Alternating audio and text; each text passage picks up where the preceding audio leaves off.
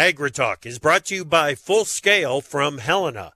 Grow strong returns this season with breakthrough foliar nutrition from Full Scale at Reproduction. And by Propane. Propane is the energy for everyone, especially farmers. Environmentally friendly propane can fuel most anything on the farm. See how at propane.com. Well, 2023 was a tough year for the hog market, but there was one shining star. Despite Red Sea shipping issues, the oil market has been range-bound, but what's the outlook for fuel prices for the 2024 planting season? And we'll find out if farmers can really make money in the carbon market. Live from Tuesday the 13th, via Farm Journal broadcast, this is AgriTalk. This morning we begin with a conversation with Dan Hellstrom from the U.S. Meat Export Federation. Then it's John Wenzel from StoneX. And later, Mark Herman from the United Soybean Board. Directly following the news, Karen Bonert from Farm Journal's Milk.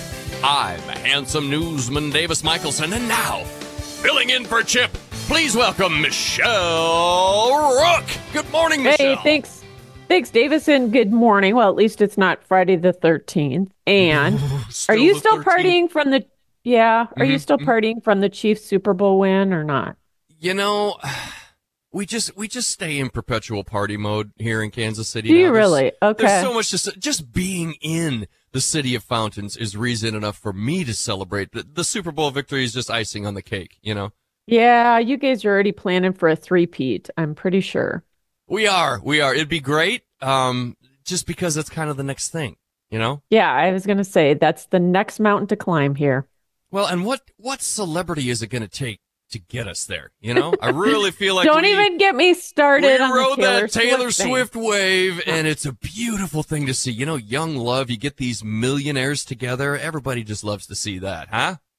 Well, I will say it has put a different profile and attention on the National Football League, and it is advertising they could have never paid for, so they couldn't have afforded it. That's true. That's absolutely true. Man, you have got our show stacked floor to ceiling today. This is great. You bet. We're going to talk about 2023 pork and beef exports, and we're going to talk about kind of the outlook for the fuel market here as we get into the planting season, and then the carbon market's been kind of called the Wild West. Well, we have one gentleman joining us today, Matt Herman, who is kind of an expert on carbon and greenhouse gas emission reduction. Oh, that's terrific. Yeah. You bet. I'm looking forward to it. Yeah, it's going to be a good show, but kick us off with the news, Davis. Will do, Michelle. We'll begin with the National Weather Service weather outlook. There's some pirate language in the first sentence here. A strong nor'easter to impact portions of the northern mid-Atlantic and southern New England today with areas of heavy snow, strong winds, and coastal flooding.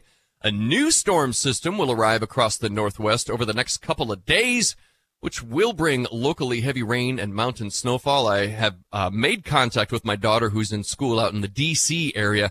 She says it's snowing there, Michelle. Ooh. Yeah. Yeah, that shuts the whole town down, too. Yeah. The Senate early this morning passed a $95 billion foreign aid package to send money to Israel, Ukraine, and Taiwan. The vote was 70-29 and includes $60 billion for Ukraine. The bill will now go to the House, but Michelle, House Speaker Mike Johnson Monday evening issued a statement essentially saying the current Senate aid approach is dead on arrival without significant border security protection language.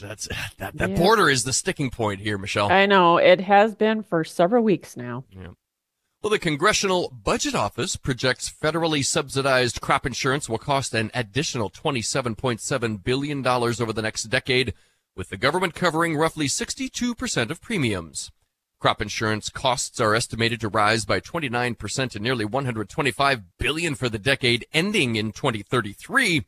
Despite this increase, USDA spending on crop and livestock subsidies and land stewardship programs is expected to remain stable. And I gotta say, there are echoes of the need for the Farm Bill in this whole little paragraph here, Michelle.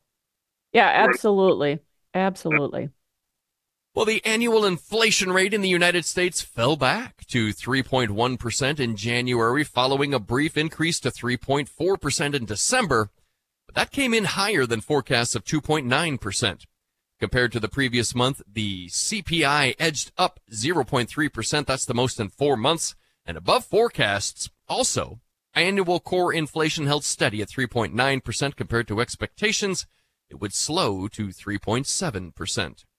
Yeah, and the stock market does not like it this morning. It's been down pretty hard here with ideas maybe the Fed will have to hold rates higher for longer. Yeah, my SoFi is looking ugly right now.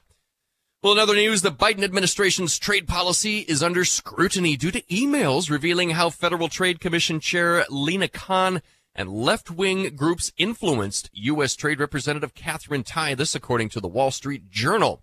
Their article claims Tai's actions, criticized by business groups like the U.S. Chamber of Commerce, undermine efforts to protect intellectual property and promote digital trade benefiting various industries. Boy, trade in international trade under scrutiny here. This is a really interesting story, Michelle. Yeah, it is. And, when you look at trade policy, it does filter into exports. We're going to ask Dan Hallstrom just a little bit more about their take on whether the administration has had an aggressive enough agenda on trade this administration. Well, fuel retailers are pressuring Senator Tom Carper of Delaware, who chairs the Environment Committee and is not seeking re-election, to support legislation allowing a year-round sale of E15. They argue that such a move would promote environmentally friendly fuel, lower costs for consumers, and encourage investments in lower carbon transportation energy. And finally yes, go ahead, Michelle. I was just going to say, we need this E15 thing taken care of here soon. Yep. And finally here, operations at the port of Antwerp, one of Europe's biggest container ports, was seriously impacted on Tuesday as hundreds of farmers on tractors blocked the roads around the port. And this also, police in India have used tear gas against farmers marching toward New Delhi as thousands demand a guaranteed minimum price for their produce. Michelle. Hey, thanks, Davis. Well, right now we bring in Karen Boner, dairy editorial director for Farm Journal. Good morning, Karen. Hi, Michelle. Well, you're going to talk a little bit about dairy finances today. And Karen, how important are balance sheets and talking to your lender in that vein? Well, very, very important. It always is interesting how Valentine's Day and tax day for farmers kind of fall on the same time frame, or at least for our farm it does. And I might sound like a broken record, Michelle, but conducting monthly cash flow projections is essential, even when not as much cash is coming in. My leading financial expert that I often talk to, Gary Saporsky, he advises producers to look at the last 3 years at both the inputs, the costs, and the expense side, but also look at the current market conditions to try to put together a projection. And likely, Michelle, it'll be wrong, but at least it's a plan in place. Shortage of cash will, underscore the importance of having these regular meetings with your lender. Often it was like once a year or maybe twice a year, but now with so much volatility and low prices, it needs to be much more frequent, if you will. Yeah, you can't just do these budgets and then put them away for the year. You got to be looking at them on a routine basis, don't you? Absolutely. And money will be tight. It likely is. For our farm, Q1 generally is not fun. And this year will be no different. But just having those conversations, I would say with your lender is a must, but keeping a close eye on the operating loan as it's likely going to grow compared to last year or the year prior, but also bringing in other leading experts for your team that can help you kind of look at your financials just to have a pulse on where you're at and where you're going. Some great advice. Thanks so much for joining us this morning, Karen. Absolutely. Karen Boner, Dairy Editorial Director for Farm Journal. Well, when we come back here on AgriTalk, Dan Hallstrom, President and CEO of U.S. Meat Export Federation, is with us to wrap up 2023. Great news for pork and even beef exports. That's coming up on AgriTalk.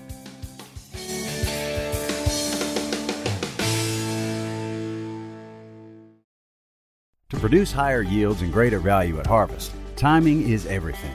Full Scale from Helena helps soybeans reach their full potential with breakthrough foliar nutrition and reproduction. Full Scale delivers beneficial plant extracts and micronutrients with the added efficiency of ENC formulation technology. It gives your soybeans every opportunity to grow strong returns this season. Contact your local ag retailer or Helena representative to learn more about Full Scale. Always read and follow label instructions and check registration status before use.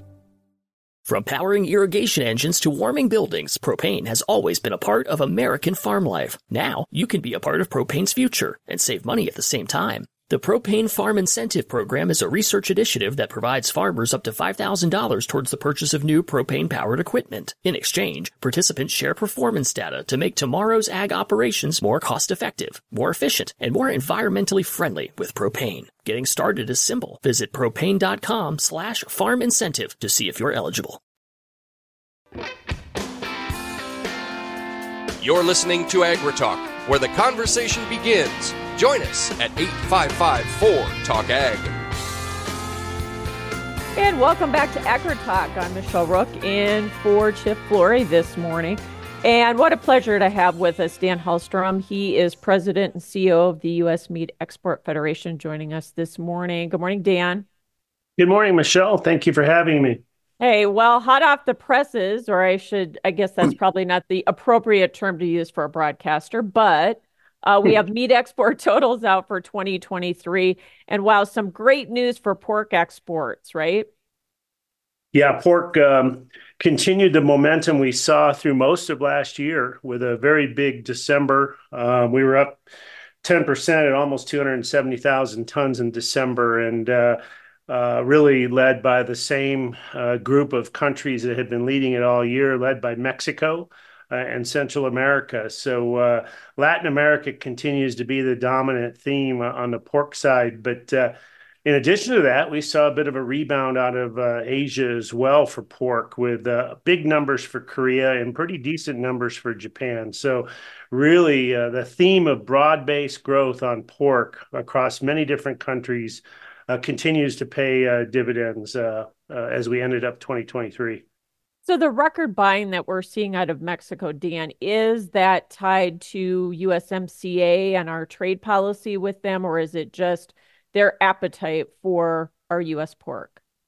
I think it's all of the above. I think the USMCA, the agreement, has solidified the relationship. I think we look at the exchange rate, and the peso has actually been a little stronger against the dollar, and that combined with the growing middle class and the full acceptance and integration of U.S. pork and beef, for that matter. We haven't gotten on beef yet, but beef had a big year as well into Mexico. So yeah. I think it's a good example of our business hitting on all cylinders in all segments: retail, food service, and into the further processing sector as well. And it really gets driven home in terms of the importance of meat exports and pork exports here in particular. When you look at the export value per pig slaughter, that also hit a record, didn't it?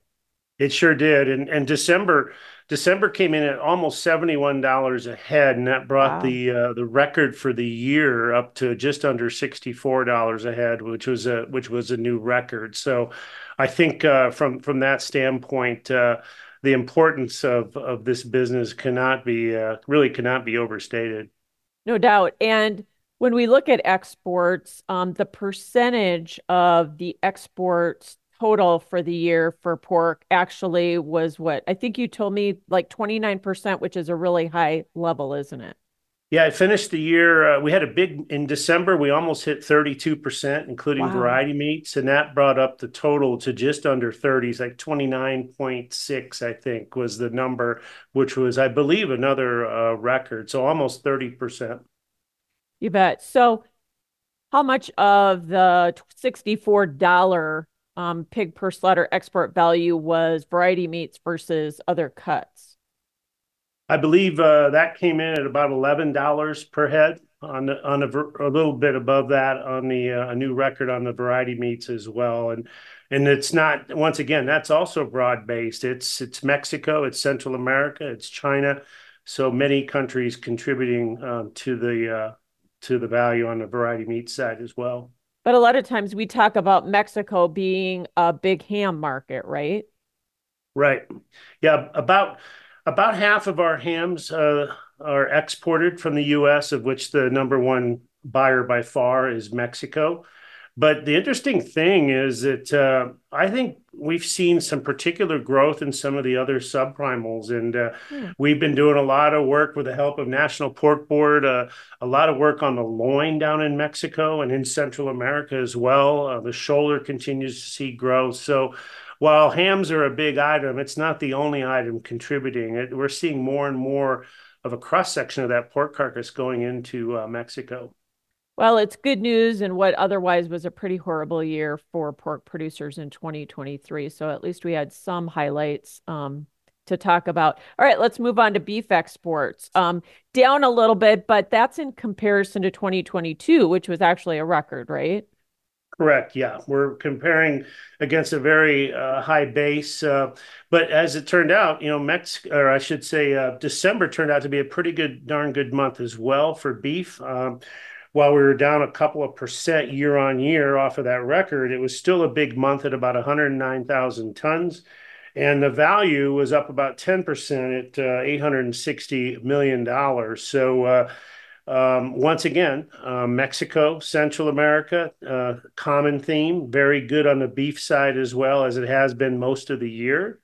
And the other positive that I take away from December data is that we started to see some life on beef out of Asia, in particular China and Korea showed really good results. And so I'm thinking that this is maybe the first step in a food service rebound. We have a long way to go, and we're not anywhere back to normal. But this is a good first step because retail continues to be solid. But we're starting to, I think, with tourism increasing, maybe this is the start of some momentum on food service as we go into 2024 for beef. Well, that would be really optimistic. Oh, so you talk about the setback in 2023. Was it due to the high beef prices, the higher dollar value, or just less supply? I think it's a combination. I think it's less supply for sure, and I also think in the case of especially Japan, the strong U.S. dollar, we're hovering near 150 yen to the dollar today. 3 years ago, it was closer to 110. So that definitely has an impact. But that being said, I think that we're seeing some signs that point to a more positive outlook on beef into Asia. And one is the majority of the decrease is frozen product and frozen commodity products. So, for example, short plates are down pretty big, very common item, but it's volume, right? The large percentage of the short plates are exported. So if your beef production is down, of course, that's going to be impacted. The area of the mix that looks more optimistic is the chilled beef area. And on chilled beef, our program business tends to be our higher value, higher margin business, the 52-week-a-year business. Our market share in 2023 actually went up slightly in Korea, in Taiwan, and in China. So 3 of your 4 markets, your big Asian markets, saw our market share grow slightly on a very high-end segment of our business, even though production was down. So I think that that's a positive that we really can continue to focus on. You bet. Beef export value per head of fed slaughter, what was that like for 2023?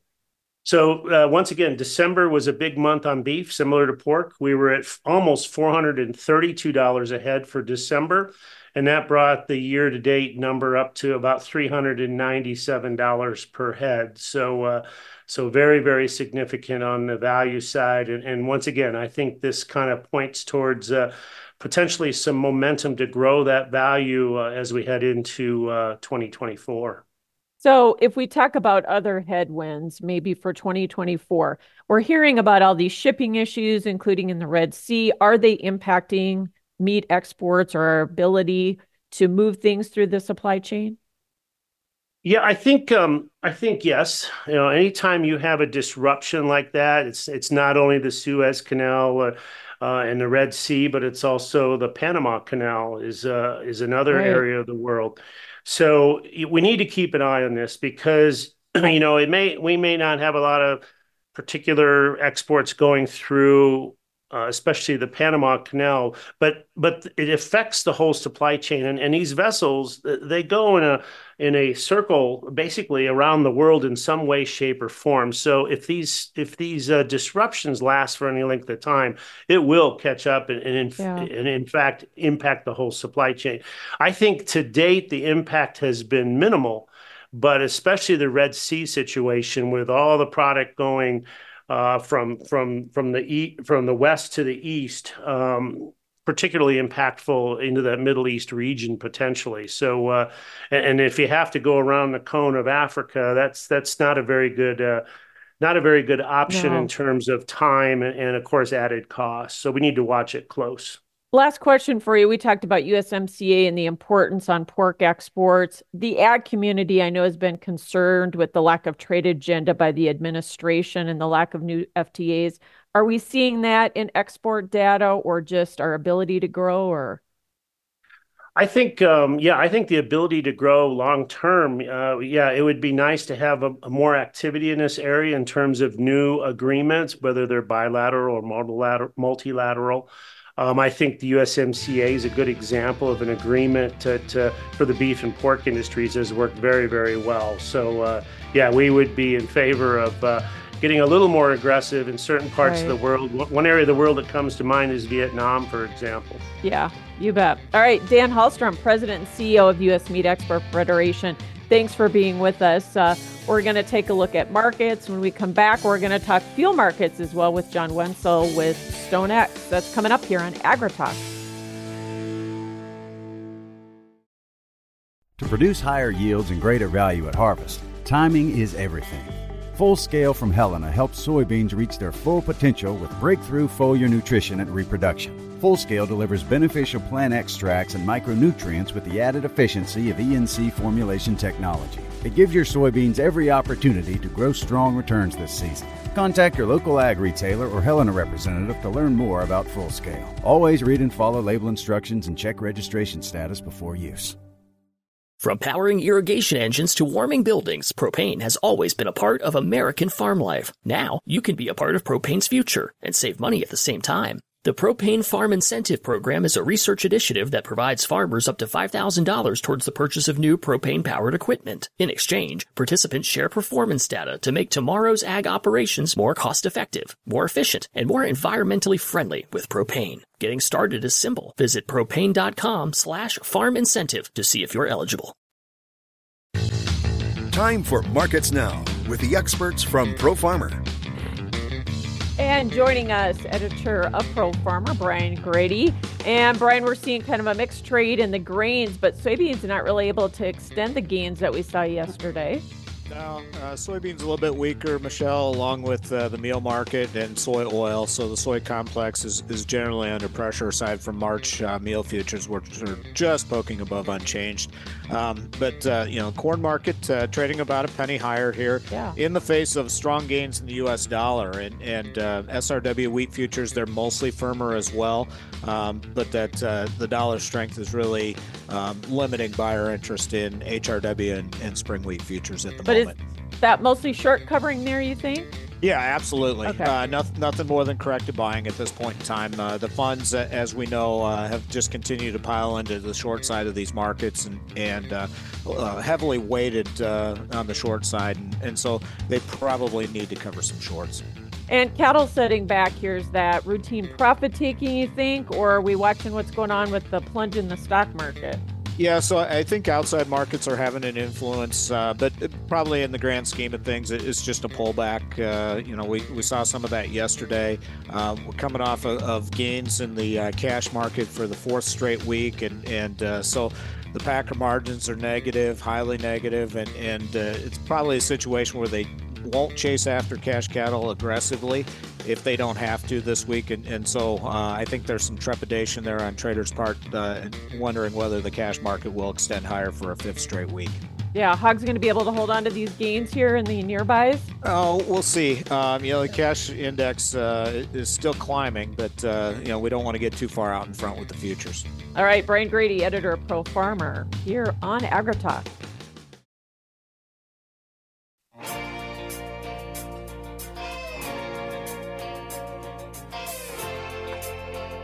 Opinions expressed on AgriTalk do not necessarily reflect the views of Farm Journal Broadcasting, affiliate stations, or sponsors. On your favorite radio station or your preferred digital device, AgriTalk is live every weekday. And welcome back to AgriTalk. I'm Michelle Rook in for Chip Flory this morning. We're going to talk energy markets here with John Wenzel with StoneX. He's Senior Risk Management Consultant for Energy. And good morning, John. Thanks for being with us. Good morning, Michelle. Well, let's talk about... Nice to be here. You bet. Crude oil prices. Let's talk about those. We've been in about what I would say a $10 trading range for the last several weeks. That market, I guess, has been a little surprising that we haven't seen more of a sharp breakout, especially with what we see with the Middle East conflict and what's going on in the Red Sea with shipping issues. Yeah, you're right. When we started the year, the outlook was there's a lot of different oil projects, multi-year projects coming online this year. We have the Trans Mountain Canada or pipeline in Canada, Guyana projects and projects in Brazil, just bringing a lot of production. So, we temporarily tagged $60 crude oil at the beginning of the year, but everybody's seen the news. The script has been flipped with the Red Sea shipping disruption. Not only that, though, what's really a little disturbing for the oil markets is how the U.S. has, had to kind of combat some of the Iranian aggressions in the region. And I think that's just as important as the Red Sea shipping disruption, because the U.S. Specifically, the recent administration they've taken a little bit of what's a fair term? They've let some of the sanctions loosen. So Iran has increased their oil sales from about 2 million barrels per day to about 3.1. We expect that they could do even more.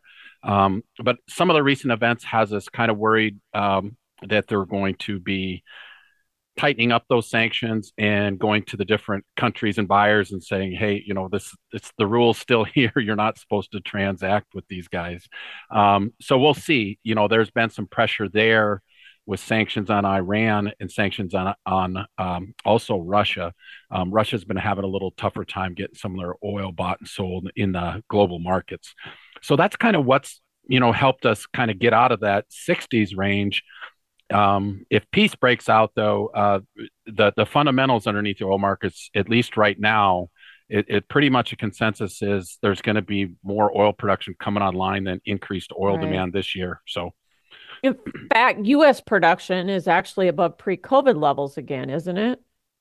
It is, and it's kind of interesting because the U.S. oil producer is not only resilient, they're getting more and more efficient. And last year, they exceeded their growth, above all forecasts. And kind of the underlying story is they're actually drilling just a little bit less, but getting more.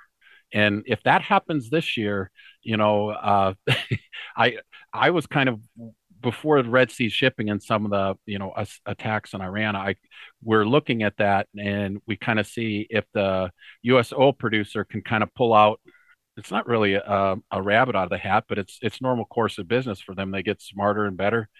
And if they added a decent amount of production this year, we could see oil prices back in the 50s. Now, I'm not forecasting that, because the turn of events has kind of made us see that it's not as simple as that, right? Because U.S. oil production could, it actually could be stagnant, and there's some other things that kind of point to the U.S. oil production not really kind of taking off and just being level this year. If that's the case, then the oil markets fundamentally, if you didn't have some of these other disruptions, would be trying to balance on, is there going to be global oil demand to grow like it did last year, or will it slow down? Yeah, it's been interesting to watch, though. It almost feels like we need a little more war premium in this market. Can we talk about diesel prices, though, specifically? Last year we had such tight supplies. How tight are supplies this year? Are we going to have a better situation going into the planting season? Supplies are really good. In fact, if most people, if you go from Ohio all the way over to Montana and then, on down, if that encompasses most of the listeners, they've enjoyed, a month or two where basis, it's easy to think about basis on crops, but usually it's basis, the discount to the futures isn't that much on fuels, but it's been 40, 50 cents for all of PAD 2, which is the Midwest in the, our eastern side of ag production. So people have been able to get really good discounts on fuel. And I say basis has been doing the work, what the futures can't do, because futures are more the global price. But what's really happened is fuel prices have softened a lot. Mm-hmm. If it wasn't for a recent power outage at BP Whiting, Indiana's, they lost a huge refinery, about 430,000 barrels per day of production. And that's kind of that tips the scales from too much diesel production in the upper in the that region to not enough. So we're now there's a lot of excess inventory in that region that's starting to get worked through the system, and prices are coming back. They're a lot higher. People will see that, but that's just an ebb and flow. That there's nothing that the end user can really do when you have what typically would be a period when there's a lot of stock building in January of diesel. Then all of a sudden you have a refinery go down for unforeseen circumstances. And this one's a big one. So, but it's going to come back up, and it shouldn't be an issue by the time planting season goes. I expect, people to have good pricing as we go through the year. All right. And it's going to stay that way all through the growing season, you think, then, once that rebound happens? The rebound, I think they'll have good pricing. If we were to, think about budgeting, we're kind of easing back, at least I am in my mind, for customers, where instead of, thinking you should get some prices locked in, I think the threat of tighter sanctions on Iran and Russia will, possibly push prices higher, as well as if we've seen a really strong demand, not just of China, but India and that whole Asian Pacific economies jump out of the gate, and they've done a lot of January buying. That might be just kind of a one-off, but if that continues through the year, there's potential for higher oil prices. So a balanced approach where customers lock in maybe half their usage. And one thing we've done with because we're using more futures than a cash contract for folks, if it turns out we need to sell that futures, and if we buy something for the spring, we can always roll it forward and keep that position on for next spring, and then just take the cheaper cash fuel. I like that strategy now for users who want to control their budget, but they're a little bit worried. And in that respect, when you go buy your fuel and try to, control your fuel budget, it's not an all-in thing. Right. You can take it in pieces and try to just keep it in line so you don't have as many surprises. You bet. Yeah, no, good advice there. So we have about 2.5 minutes left in our conversation, and we have a topic that you have recently wrote about that you say is a little controversial, and hopefully we have enough time to get into this, but the death of the work truck. You said there's new limits being set for greenhouse gas emissions that basically is like a de facto ban on the internal combustion engine. What does that mean for especially agriculture, but just society in general? Yeah, well, I'm throwing my own title on it, the death of a work truck, but really, okay. What happened, but I think it's important, and listeners would want to know, is that the EPA is in charge of setting CAFE standards. We've seen that before, and we've kind of been through a cycle with the last president where they've kind of eased back on those. So as this administration has kind of got geared up, and they're really concentrating on, how can we make EVs the part of the fabric really of automobiles, I guess, which is fine, but obviously we're petroleum. I advise fuel dealers, so we'd like to keep the internal combustion engine around, but I don't know if the EPA and NHTSA, the people who set those rules, have the same feeling. That they do not like the internal combustion engine. In fact, they've last year they had proposed rules, and then they actually took comments on setting some new greenhouse gas emissions for not only cars, but also pickup trucks. And Yeah. they say light duty vehicles, but when I think of a full ton, dually pickup truck, that has to get, when you look at the standard that they propose, and I actually expect this to be issued here in a couple months, this spring or summer. Okay. It's going to come out, and the new standards are going to have to move. A 1-ton dually pickup truck, the fleet average they sell is going to have to get 37 miles per gallon on diesel. That technology isn't there. That's a heavy lift. Yeah. Literally.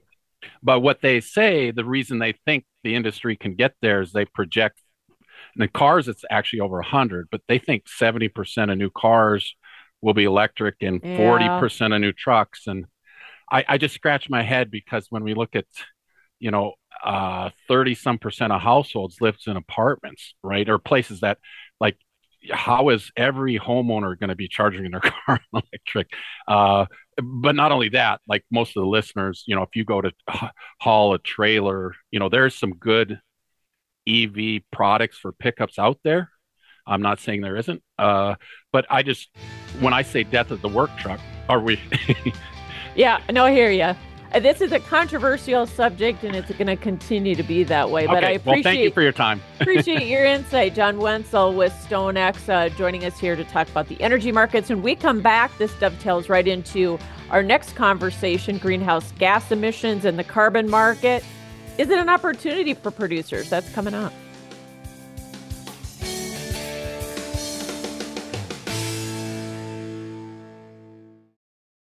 From powering irrigation engines to warming buildings, propane has always been a part of American farm life. Now, you can be a part of propane's future and save money at the same time. The Propane Farm Incentive Program is a research initiative that provides farmers up to $5,000 towards the purchase of new propane-powered equipment. In exchange, participants share performance data to make tomorrow's ag operations more cost-effective, more efficient, and more environmentally friendly with propane. Getting started is simple. Visit propane.com/farm incentive to see if you're eligible. To produce higher yields and greater value at harvest, timing is everything. Full Scale from Helena helps soybeans reach their full potential with breakthrough foliar nutrition and reproduction. Full Scale delivers beneficial plant extracts and micronutrients with the added efficiency of ENC formulation technology. It gives your soybeans every opportunity to grow strong returns this season. Contact your local ag retailer or Helena representative to learn more about Full Scale. Always read and follow label instructions and check registration status before use.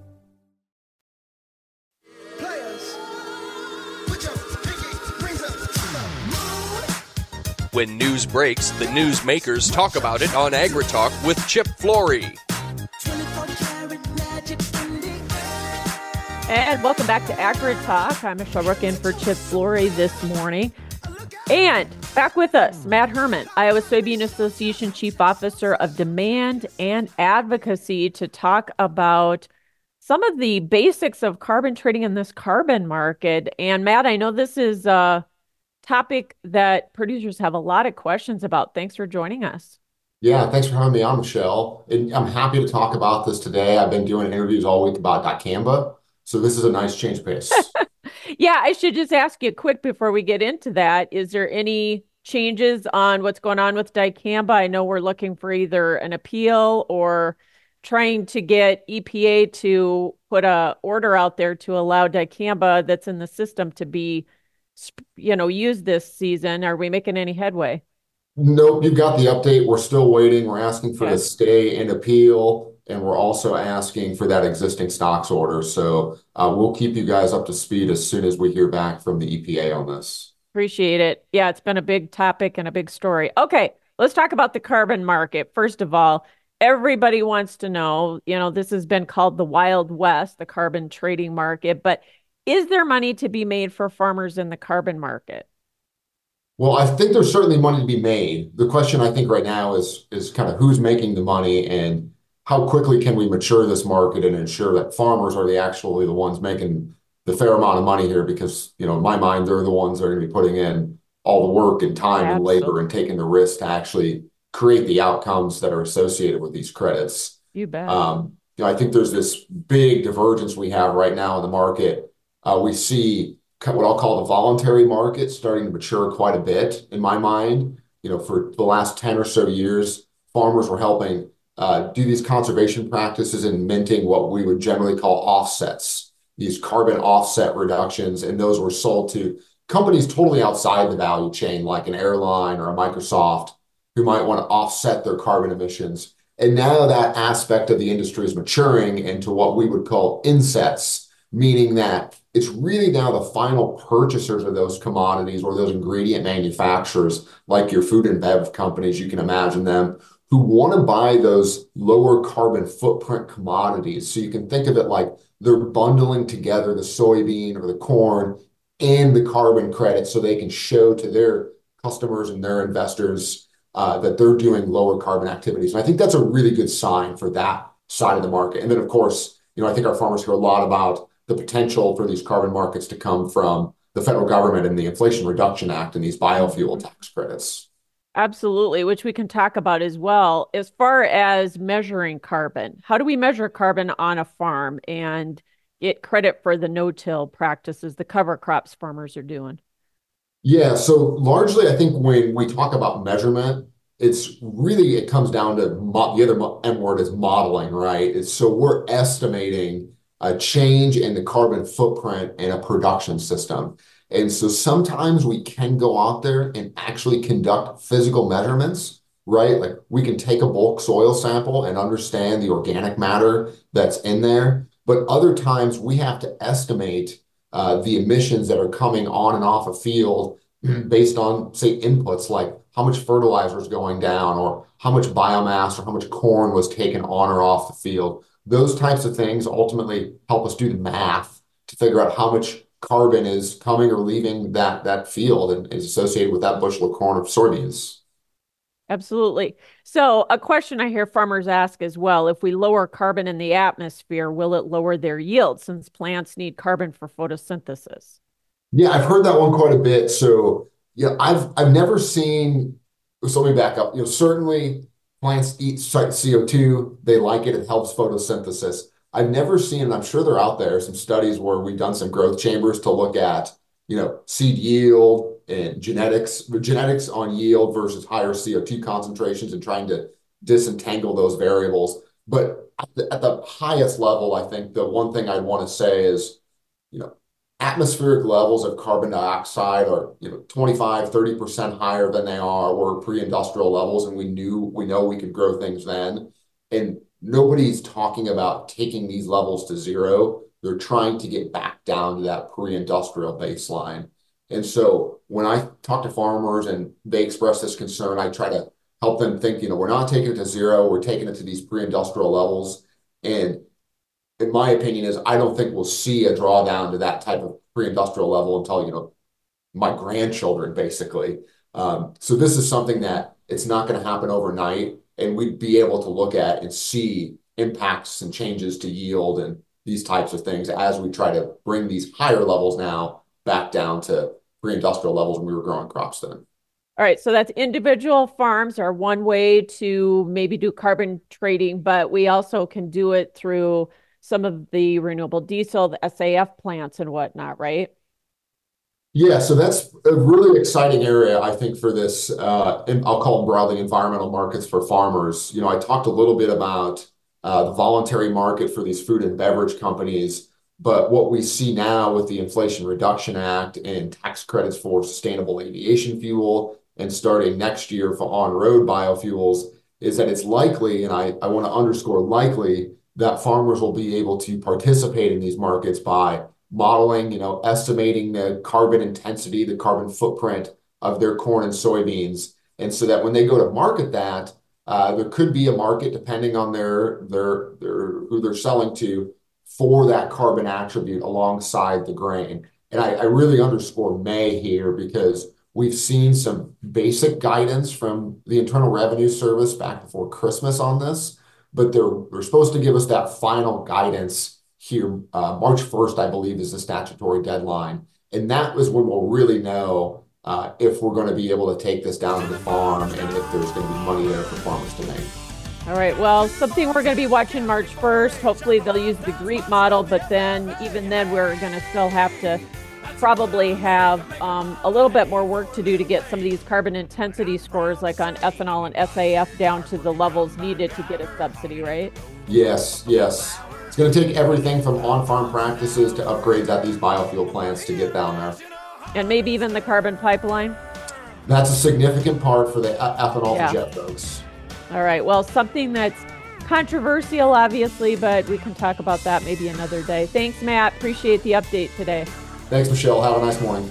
You too. Matt Herman with the Iowa Soybean Association, Chief Officer for Demand and Advocacy. Well, join us back here this afternoon. I'll be hosting AgriTalk PM. Brian Doherty with Total Farm Marketing will be joining us then. For Davis Michelson, I'm Michelle Rook.